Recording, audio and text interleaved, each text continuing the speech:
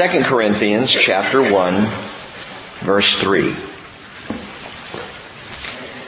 Blessed be the God and Father of our Lord Jesus Christ, the Father of mercies and God of all comfort, who comforts us in all our afflictions so that we will be able to comfort those who are in any affliction with the comfort with which we ourselves are comforted by God.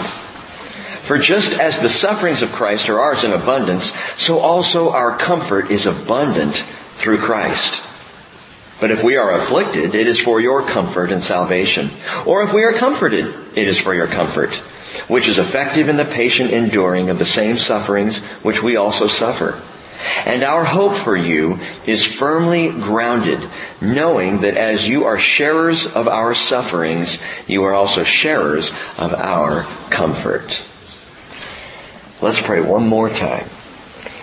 Lord, the word of comfort. Even speaking the word, we all have a sense of what that means and what it speaks to our hearts. And I pray, Father, that you would comfort your people this morning. That each of us would hear your voice, your soothing voice, your gentle voice, your kind and faithful voice. And in that comfort, we might respond to you. We pray, Father, for simple revelation of the truth. And we ask this in Jesus' name. Amen. 2 Corinthians, as we roll on through the Scriptures. And I have to tell you, I am so looking forward to getting back to the book of Isaiah. I really am. Scholars call Isaiah the Bible in miniature. It has 66 chapters, just as the Bible has 66 books. The first 39 chapters of Isaiah deal with Israel and the law, just as does the Hebrew Scripture. And the final 27 chapters all deal with the Messiah, just as does the New Testament. Interesting parallels in that book and the entire Word of God. And through the eyes of Isaiah, we see Jesus in graphic and stunning clarity, so much so that the book of Isaiah is actually called the fifth gospel. So there's Matthew, Mark, Luke, John, and Isaiah. And they line up so well. In the prophecy of Isaiah, you will find the incarnation, the virgin birth, Jesus' youth in Nazareth. All of that is on display. The text of Jesus' first sermon is from Isaiah. The locale of Jesus' ministry in the Galilee is declared by Isaiah.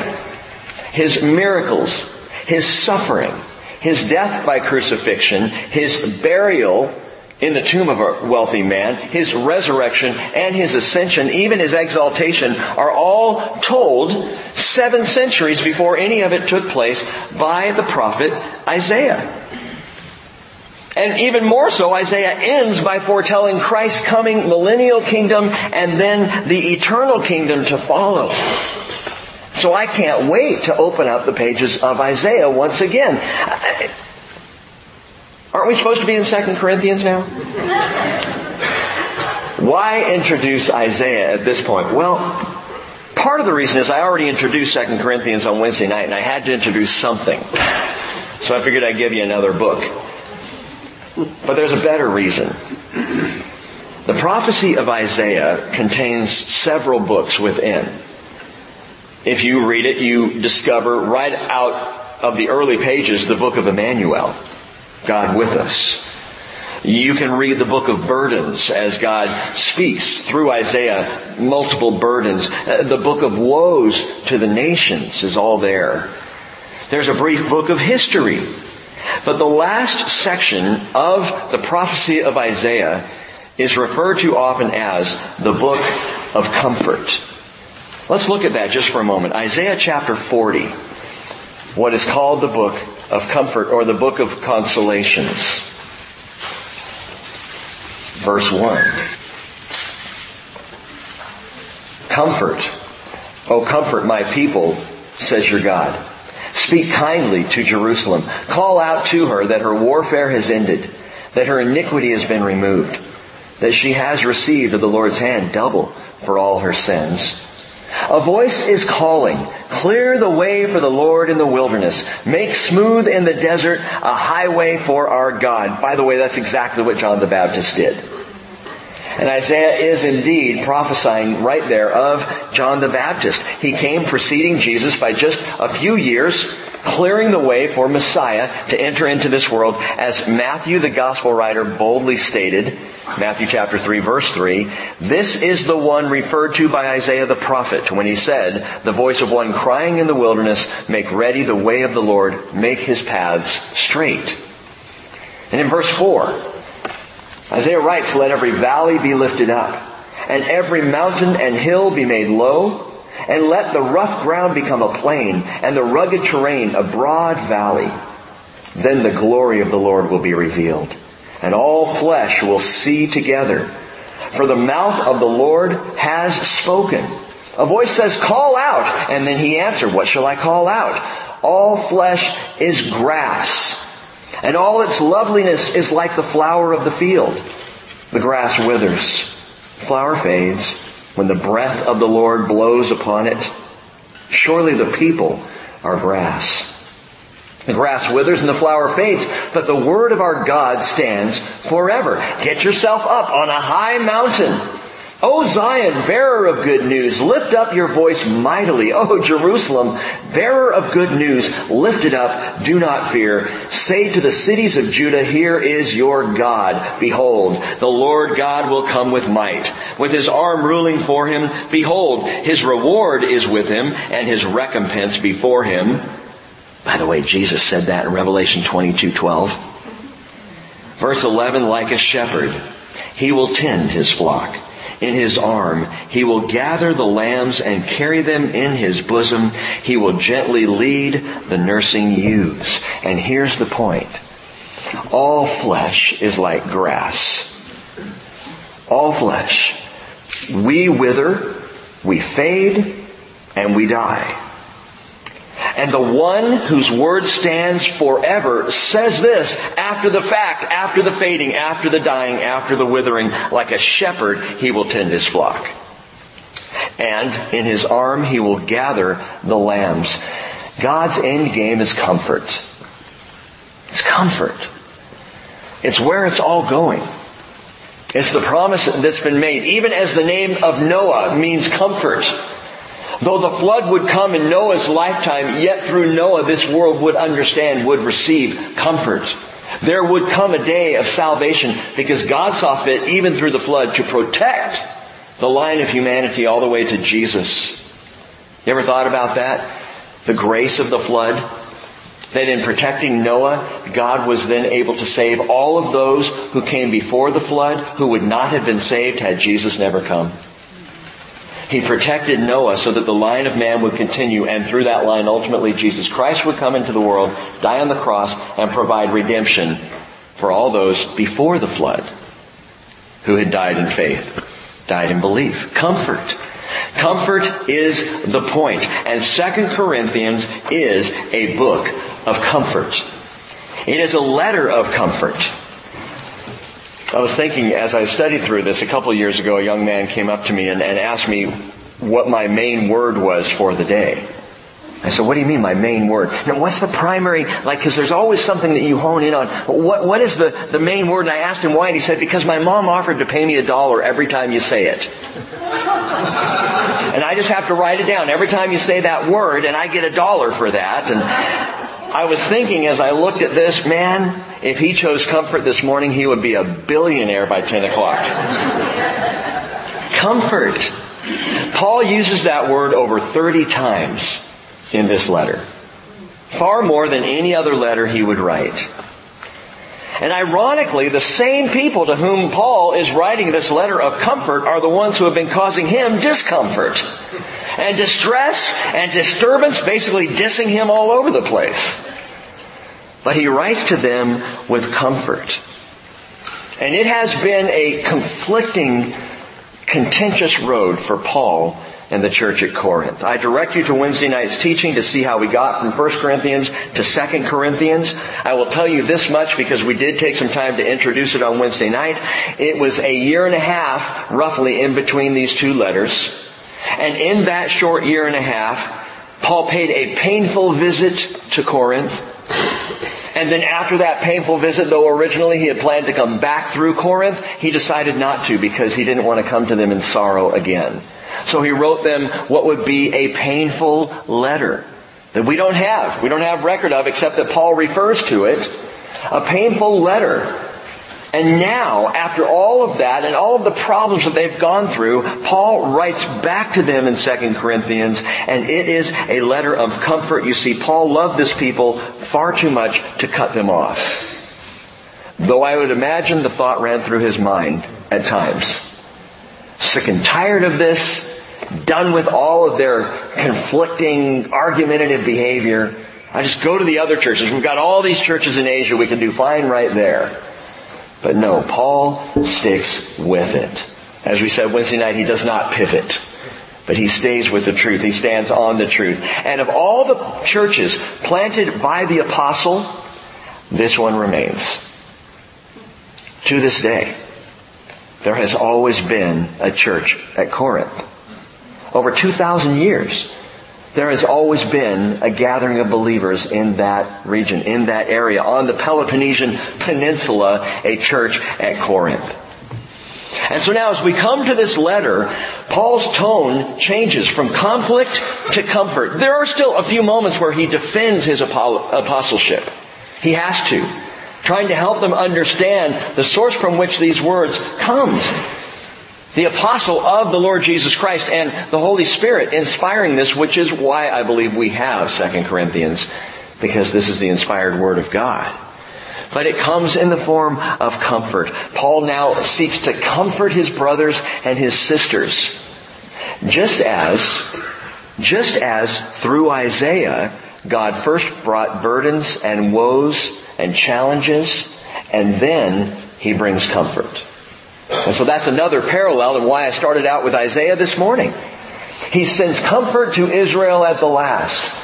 But Father God, as a good father, disciplines His children, expects things out of His children, calls His children to right behavior, but also brings comfort to them. I remember, and I think I've shared with you before, I remember spankings as a child vividly.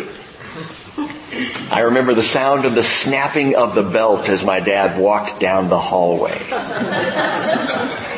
And truly the only reason my dad used the belt was because he knew if he used his hand he'd knock me into next week.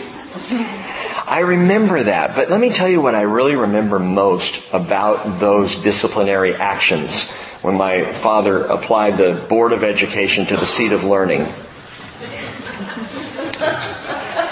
I remember after the spanking, my dad pulling me up into his lap and holding me while I cried.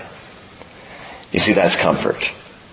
Discipline was necessary, but that didn't mean comfort shouldn't come. And a good father understands that. And our good Father knows that. And so we see that in Isaiah the prophet, and we see it now with the Apostle Paul as he behaves in a very Jesus-like manner, bringing comfort to a people that he has had to discipline, that he has had to use harsh words with, that he has had to challenge. And Paul begins this marvelous letter with a beautiful benediction in verses 3 through 7. And so this morning, what I'd really like to do is just kind of sit in here and work through it and think through it a little bit and consider what it is that Paul is exactly saying. So picking up in verse 3, Paul writes, "Blessed be the God and Father of our Lord Jesus Christ." Now that's the beginning of a Jewish prayer, a very Jewish prayer called the Amidah, that they would pray in the synagogue.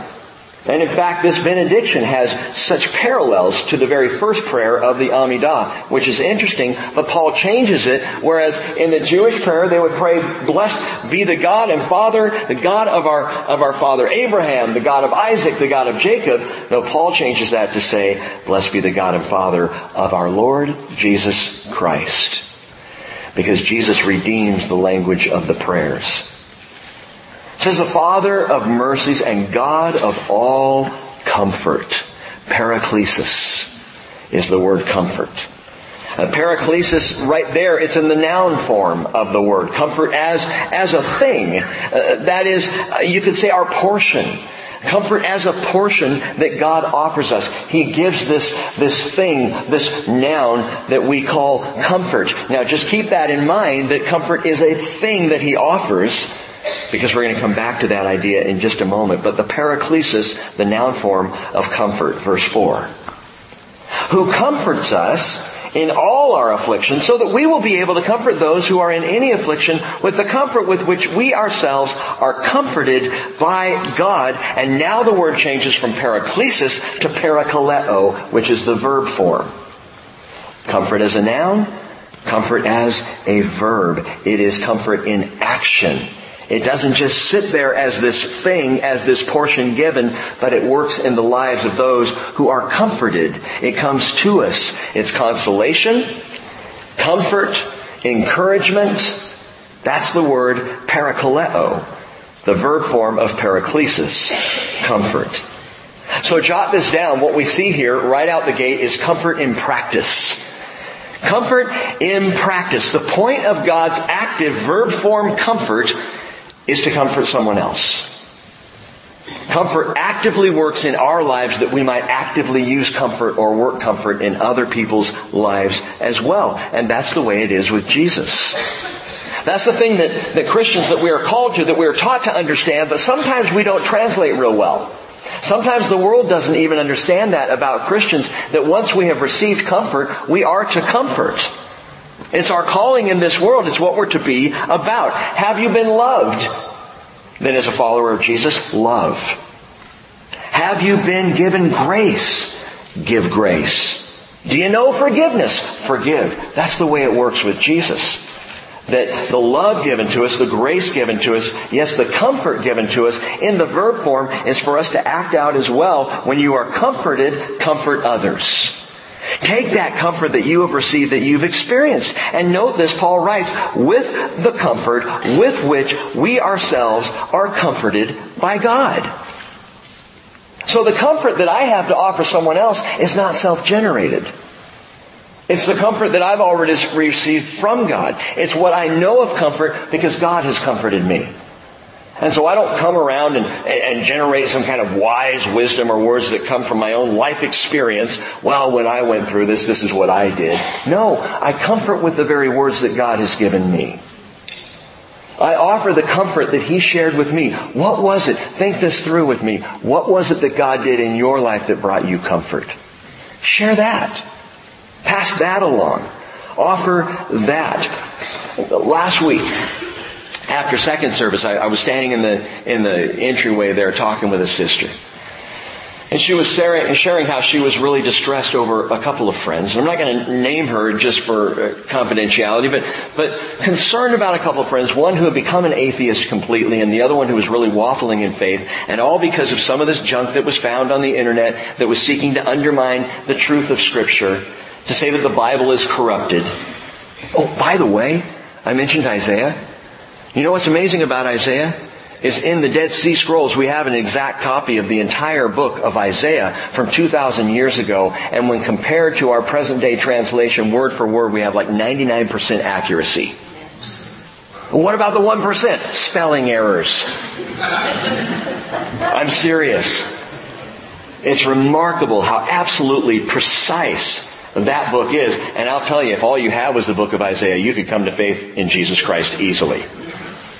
But those who would seek to undermine the Bible, which in my understanding and after studying now through the Bible over the last decade, my friends, you all know this is not underminable. This is mineable because there are riches to be found in the Word of God, but you can't knock it off its stand. It's too sure. And if you ever run across things, and I'm totally off my notes here, but if you ever run across things that shake your faith in the Scripture, then stop and go back to the Scripture. And take the time to study and understand the truth that is there, because there are false teachers, there are wolves in sheep's clothing who would come along and seek to undermine the truth, though the truth is secure. So we're standing out in the foyer and we're talking and having this conversation, and she was just saying, my problem is I don't have the information or the education to answer these things. And then she said this, she said, and it just breaks my heart. And in that moment, the answer came to me, I said, then that's how you reply. You reply to your friends with a broken heart. That's where your gift is. That's where your anointing is in these relationships, is your heartache for them. You don't have to have all the answers. You don't have to give logical response to every single thing, but you can tell them how much you love them and how much you're aching for them. Comfort them with the comfort with which you've received from God. If you've been comforted by God, you can comfort anybody in this world with that same comfort, not something you've made up on your own. I think of Joseph.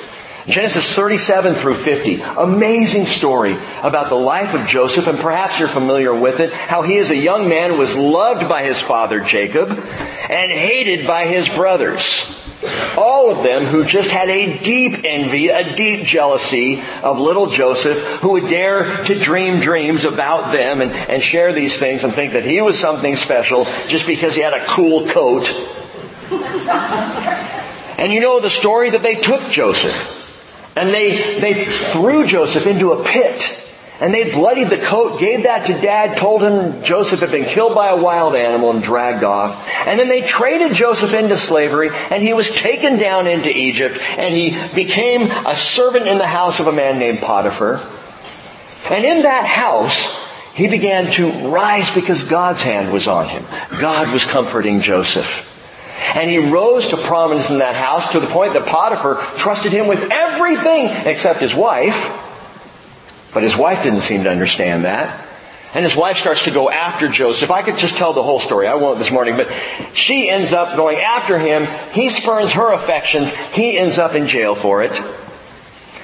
He finally is released from jail through a series of unfortunate events and ends up in the house of Pharaoh, raised up ultimately to second position over all Egypt. And then his dumb brothers show up. After 7 years of plenty that Joseph prophesied of, knew about, dreamed about, Pharaoh dreamed it, but then there were 7 years of famine. Well, famine hit Egypt, but Egypt was prepared thanks to Joseph. Famine also hit Canaan, where his family was, and so his brothers come down to Egypt seeking grain, looking for help, and they are brought before Joseph. What a remarkable turn of events. And Joseph, sitting on his throne before them, can do anything he wants with those 11 idiots. Now see, that would have been my perspective. Payback time. You want grain? I got some work for you, bros. What does Joseph say? Genesis 50:19. As for you, you meant evil against me, but God meant it for good, in order to bring about this present result, to preserve many people alive. So therefore, do not be afraid. I will provide for you and your little ones. So listen, so he comforted them and spoke kindly to them. How could he do that? He comforted them with the comfort with which he himself had been comforted by God. He just took what he knew of God and offered that forward to his brothers. That's how you do it. Now, back in 2 Corinthians, skip verse 5 and go right on to verse 6. We'll come back to verse 5 in a second. But if we are afflicted, Paul says, it is for your comfort and salvation. Or if we are comforted, it is for your comfort. That's interesting. He doesn't say if we're comforted, it's for your affliction, losers. No, if we're afflicted, it's for your comfort. If we're comforted, it's for your comfort. It's always what comes into us, comes out of us as comfort. Whatever God does in my life is for me to pass along and to share and to give as comfort. But then he says in verse 7, or before verse 7, where it is for your comfort, which is effective in the patient enduring of the same sufferings, which we also suffer, verse 7. And our hope for you is firmly grounded, knowing that as you are sharers of our sufferings, so you are also sharers of our comfort. And that's the dynamic of comfort in practice. That as we practice comfort, we practice it as a fellowship. That we do this together. Now, relationships can get messy, right? Haven't we learned by now that human relationships are the stuff of massive messes? All you need to do is be in a family for a short amount of time, and relationships can be messy. And in a larger family, a church family, we don't always get things our way. We don't always see eye to eye. We don't always completely agree. We have to deal with the personalities and the idiosyncrasies of other people. We have to find out where people are and try to meet them where we are.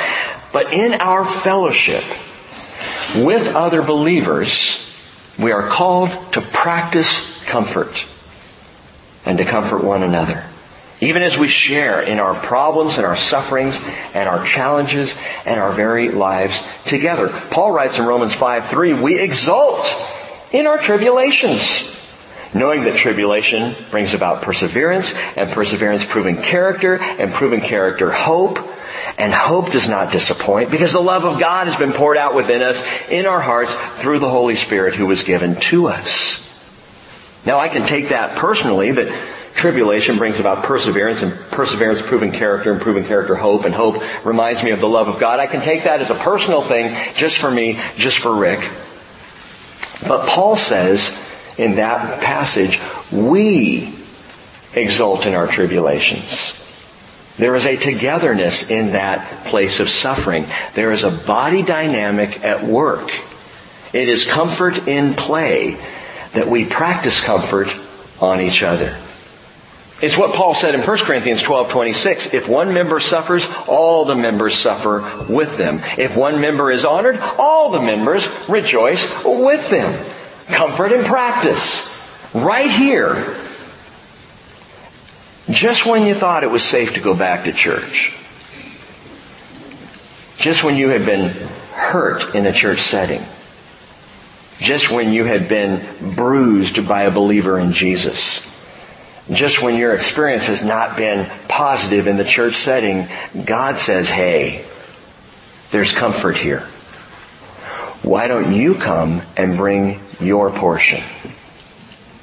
Why don't you come and comfort others with the comfort with which you have received from God Himself? Come and comfort. Oftentimes we show up at church because we think it's about our experience. And it is to a degree. I come to learn the Word. I come to worship God. I come to enjoy fellowship. And I go out of here blessed. But we are invited to come and bless. We are invited to come and comfort. We're invited. I shared this with our shepherds the other night at our meeting. We're invited to come into this place with the shepherding hat on already.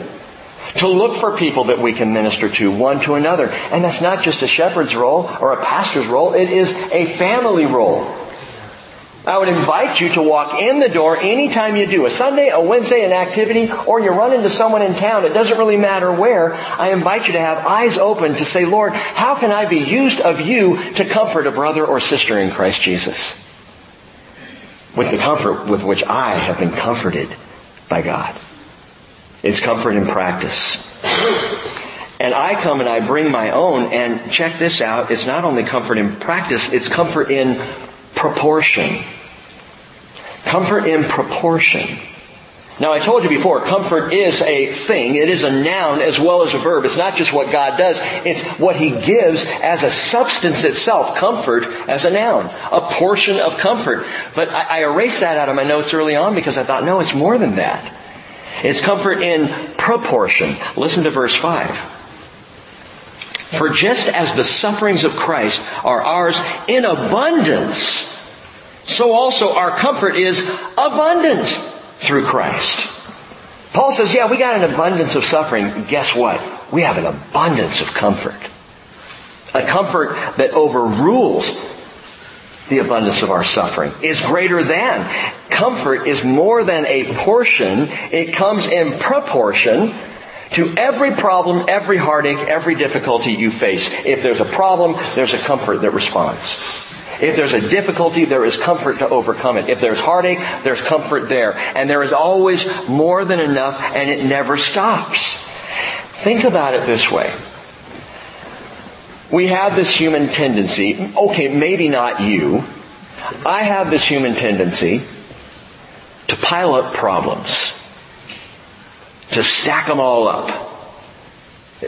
Again, maybe you've never done this, but it's the end of the day and you say, man, it's been a bad day. When my kids say that anymore, I say, the entire day? I mean, not one good thing happened all day long? From minute to minute, it was just horrible? Wow! Yeah, that would be a bad day. We come in the door, we say, this went wrong, and he said that, and the other thing fell through. It's just been a bad day. And we pile it all up. And the muck, and the mire, and the depression just gets deeper and deeper until we're sitting there in the evening swimming in a negative cesspool. How about counting up comfort? How about for every negative moment of the day you pause and say, but what did God do in response? How did I get to the other side of that? How much comfort was there given to me in proportion to the discomfort of the day? Comfort comes in proportion. For every discomfort, there is an abundance of comfort. We are abundantly comforted, Paul says, and it's all available in Christ Jesus. That word abundance that he uses here, we comfort out of our abundance of comfort, is parasuo, and it means exceeding, overflowing, over the top. Brothers and sisters, the comfort God has to offer is over the top, and would flood away and wash out any of the discomfort that we have to go through. It's available in abundance. Same word, by the way, as the word that Jesus used for abundant in John 10:10. I came that they might have life and have it abundantly. And in fact, our portions of comfort, I would say, are actually disproportionate to our suffering, because there's always a far greater supply of comfort. It always supersedes if we are willing to come to the Lord for it. Jesus said in Matthew 5:4, blessed are those who mourn, for they shall be left to their pathetic mourning. Blessed are those who mourn. Why? They shall be comforted. There is comfort there. Even in the mourning, even in the sorrow, there is comfort. And we only truly realize this, understand this, in the midst of mourning. And maybe that's the deeper point here. Would you experience and know the comfort of God? You know it best in sorrow. You know the comfort of the Lord best in mourning. Those are the times when it comes and you feel comfort and you shouldn't. But still you are. That somehow, even though there is an ache of mourning, the comfort of God is overwhelming. I think of Jeremiah, called the weeping prophet, sitting there on the mount across from Jerusalem, watching the city that he loved smolder and burn. And through smoke-filled, tear-stained eyes, Jeremiah wrote, Lamentations chapter 3, verse 22, the Lord's loving kindnesses indeed never cease. His compassions never fail. They are new every morning. Great is your faithfulness. Written by a man who got up in the morning and watched his city burn. Who had to get up the next morning and see his city in ashes. Who then had to get up the next morning and see what was left, if anything, of that destroyed land. And he said, great is thy faithfulness. And then he said this, don't miss this, the Lord is my portion, says my soul, therefore I have hope in Him. And that's where comfort is disproportionate to any sorrow or any suffering, because the portion of comfort that comes to us is the Lord. Is the Lord in and of Himself. Get that, understand that. The Lord is my portion. I'm not just seeking for a piddly amount of comfort to get through the moment or the day. No, the Lord is my portion. Is there any limit then to the comfort of a God who is eternal? The Lord is my portion. The Lord is my comfort. He is comfort personified. And while we read this and understand that we are to take comfort in practice, and that comfort comes in proportion, number 3, most importantly, comfort in person. Comfort comes in person. And by the way, in all 3 aspects of the person of God. Right here, Paul says very clearly in verse 3 that God the Father is the God of all comfort. The God of all comfort. Comfort, again, as a noun. It's who He is. It's His nature. It's His character. He is comfort, God the Father. But the Bible also tells us that comfort, in the noun sense, is also abundant in the person of God the Son. Did you know that Jesus is called the Comforter? That actual name is used for Jesus Himself? Luke 2:25. In Luke 2:25, there was a man in Jerusalem whose name was Shimon. You may remember old Simeon, old Shimon, there in the temple courts. It says this man was righteous and devout, and he was looking for the consolation of Israel, the Paraclesis, the comfort.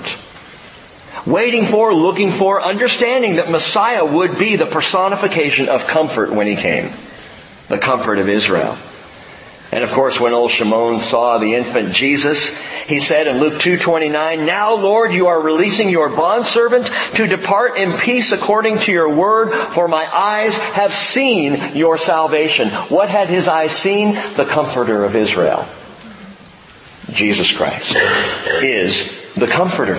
God the Father is comfort. Jesus is comfort. John writes in 1 John chapter 2 verse 1, "If anyone sins, we have an advocate with the Father, Jesus Christ the righteous." But get this, the word advocate is parakletos. We have a comforter with the Father, Jesus Christ the righteous. So God the Father is called the Comforter. He is the God of all comfort. Jesus Christ is called the Comforter who comforts us. And thirdly, you know this, Bible students, the Spirit of God Himself is actually named Ho Parakletos, the Comforter. The noun form, paraklesis. The verb form, parakaleo. And then the name Parakletos. The one who comes alongside, the helper, the comforter. Jesus said in John 16 verse 7, "I tell you the truth." Oh, apostles, He says, it's to your advantage I go away. I love that. It doesn't seem like it would be. Jesus leaving? No, I want Jesus right here. It's to your advantage, He says, I go away. For if I do not go away, the Comforter will not come to you. But if I go, I will send Him. How is that to our advantage? Not to have Jesus sitting right here, right now, in the front row to comfort us. Well, it's completely to our advantage because at the end of service, we would all go home and Jesus could only go with me.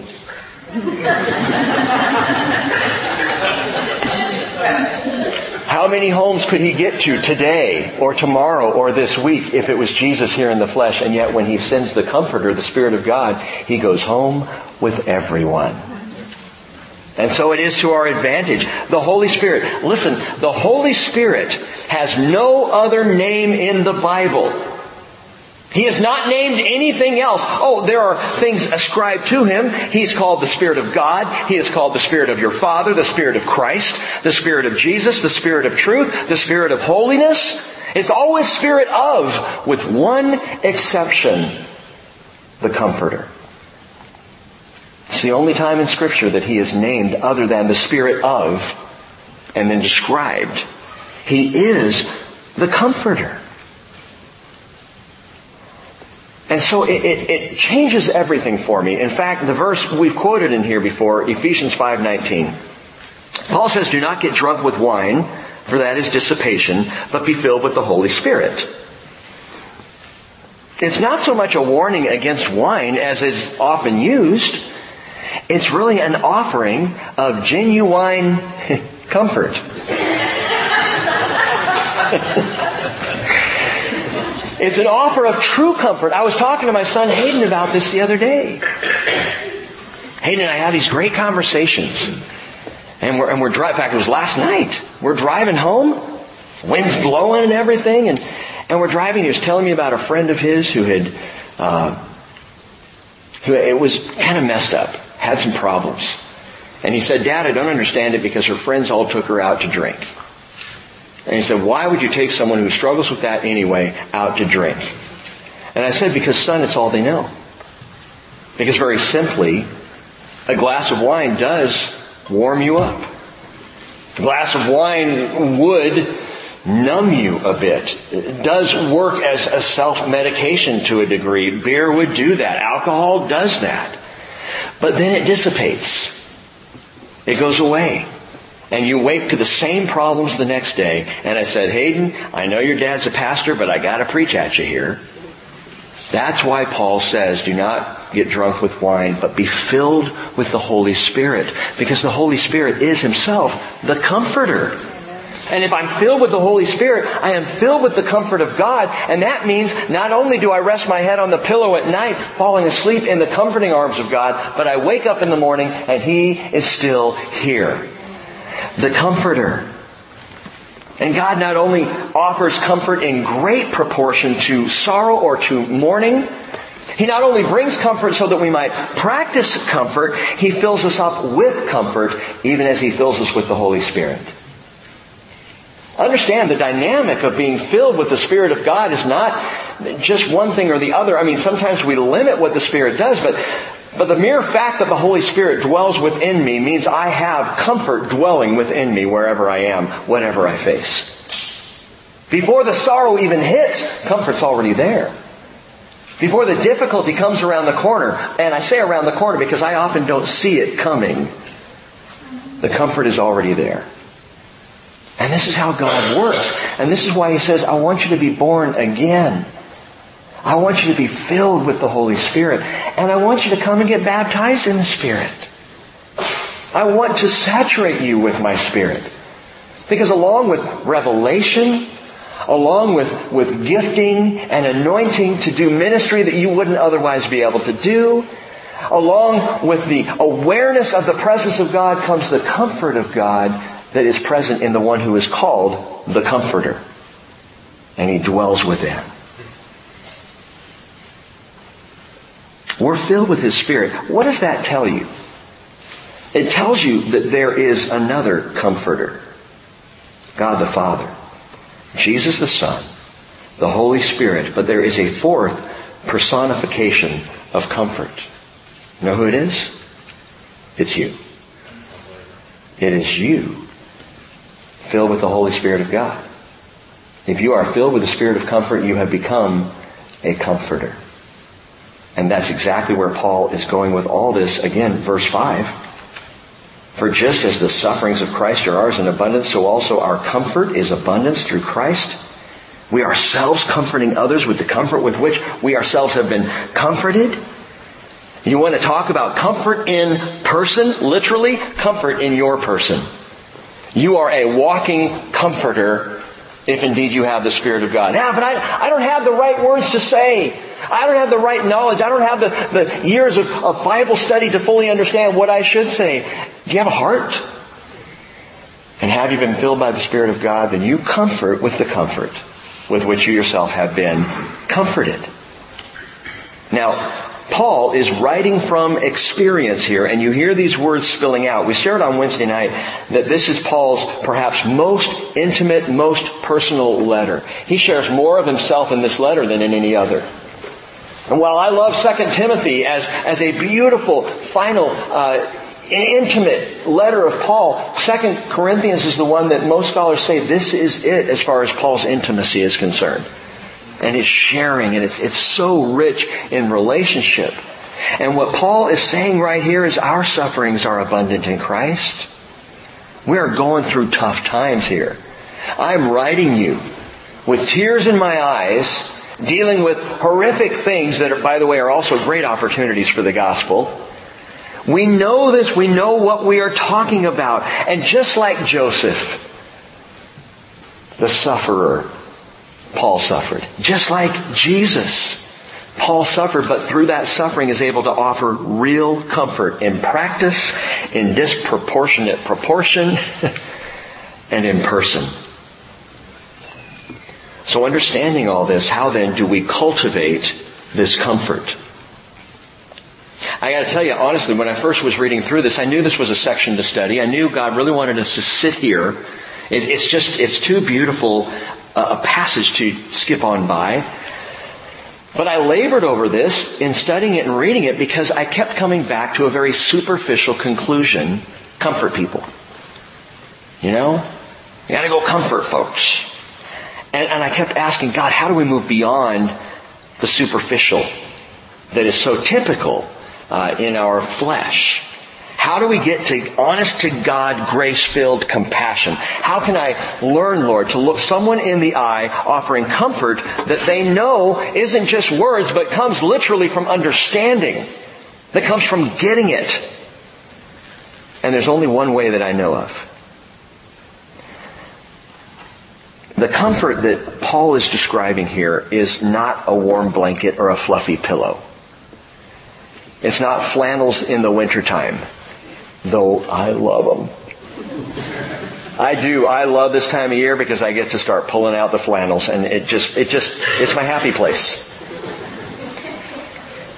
It's not a pumpkin spice latte, although that can be comforting to a degree if it's well made.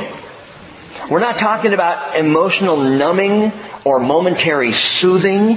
The kind of comfort that Paul is describing here and invites us to and calls us to live out is a comfort that only comes directly through suffering.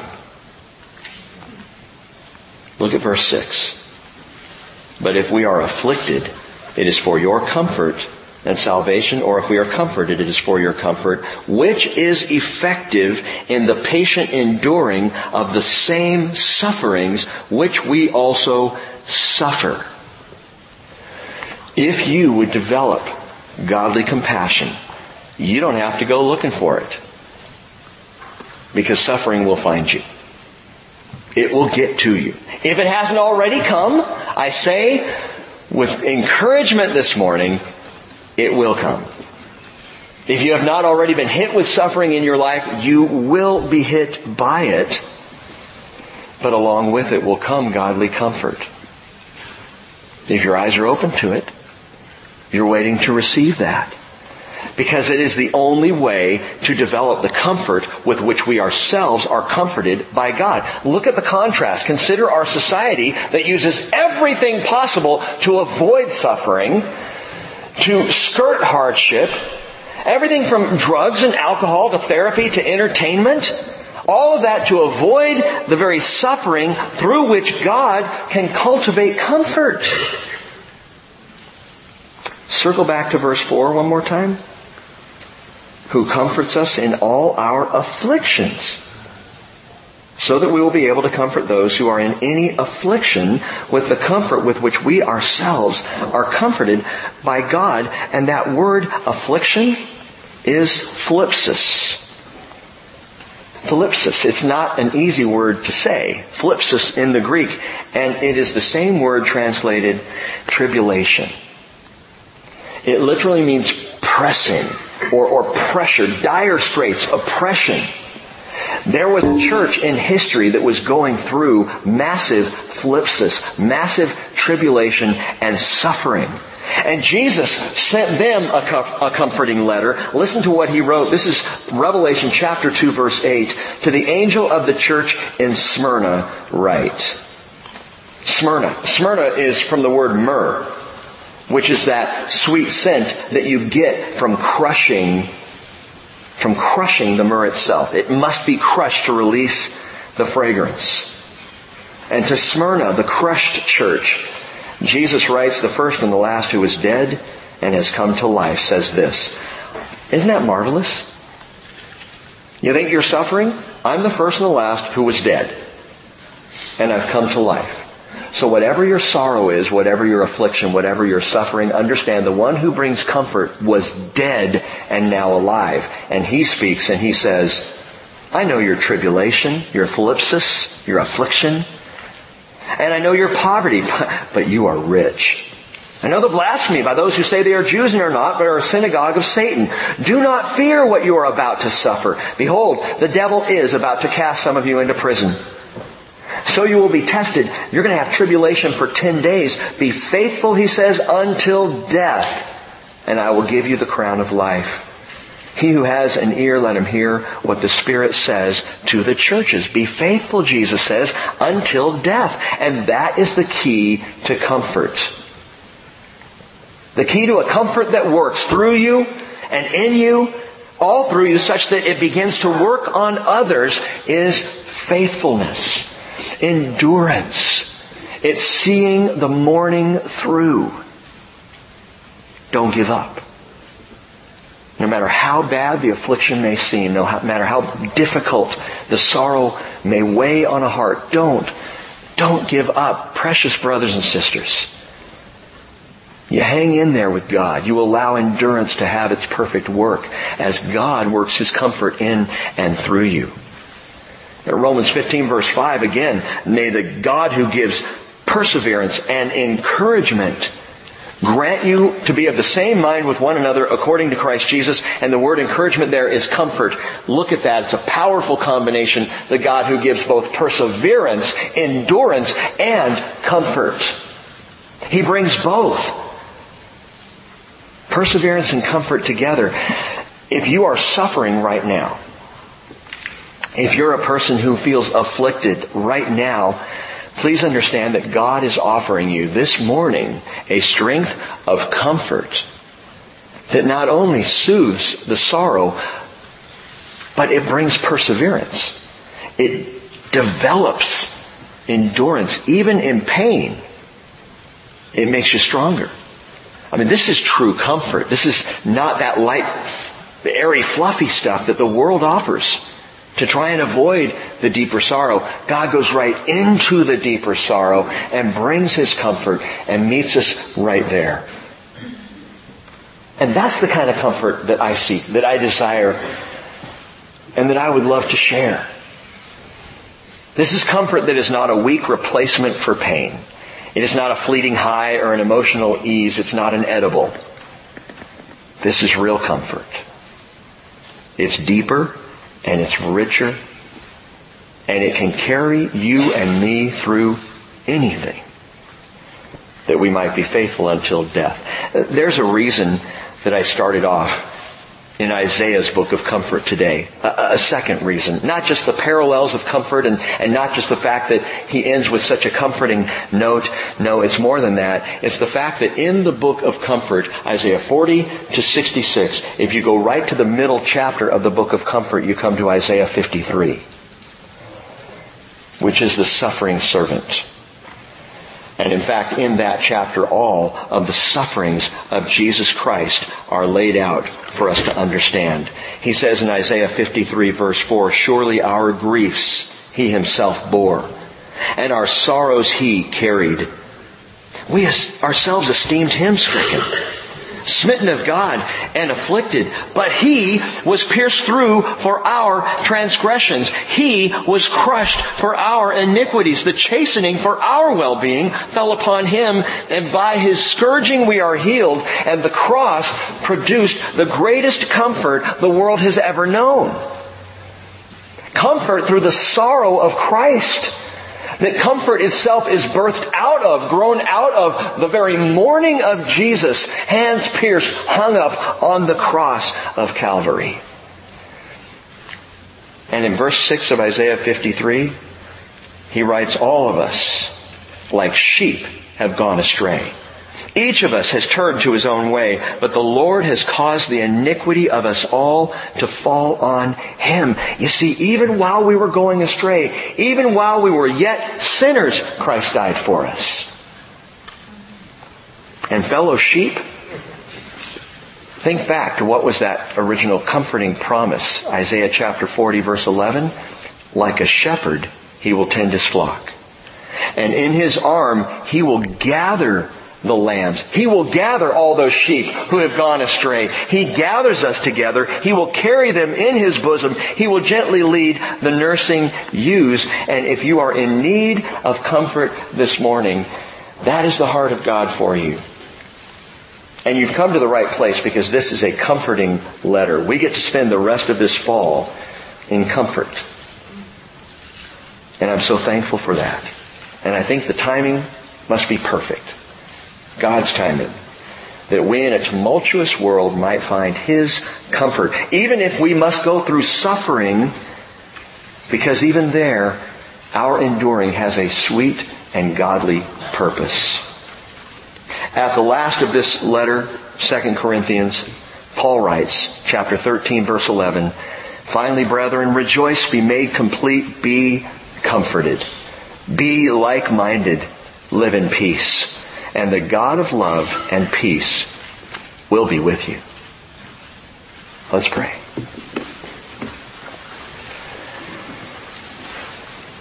Lord, you spoke those words, comfort, oh comfort my people.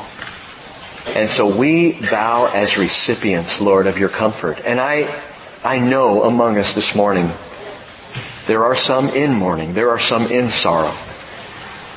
There will be coming through the door second service, people suffering or hurting or afflicted in one way or another, perhaps of physical ailment, some with mental anguish, others with deep spiritual sorrow, struggling even to understand the person of Jesus and the very thing we're talking about today.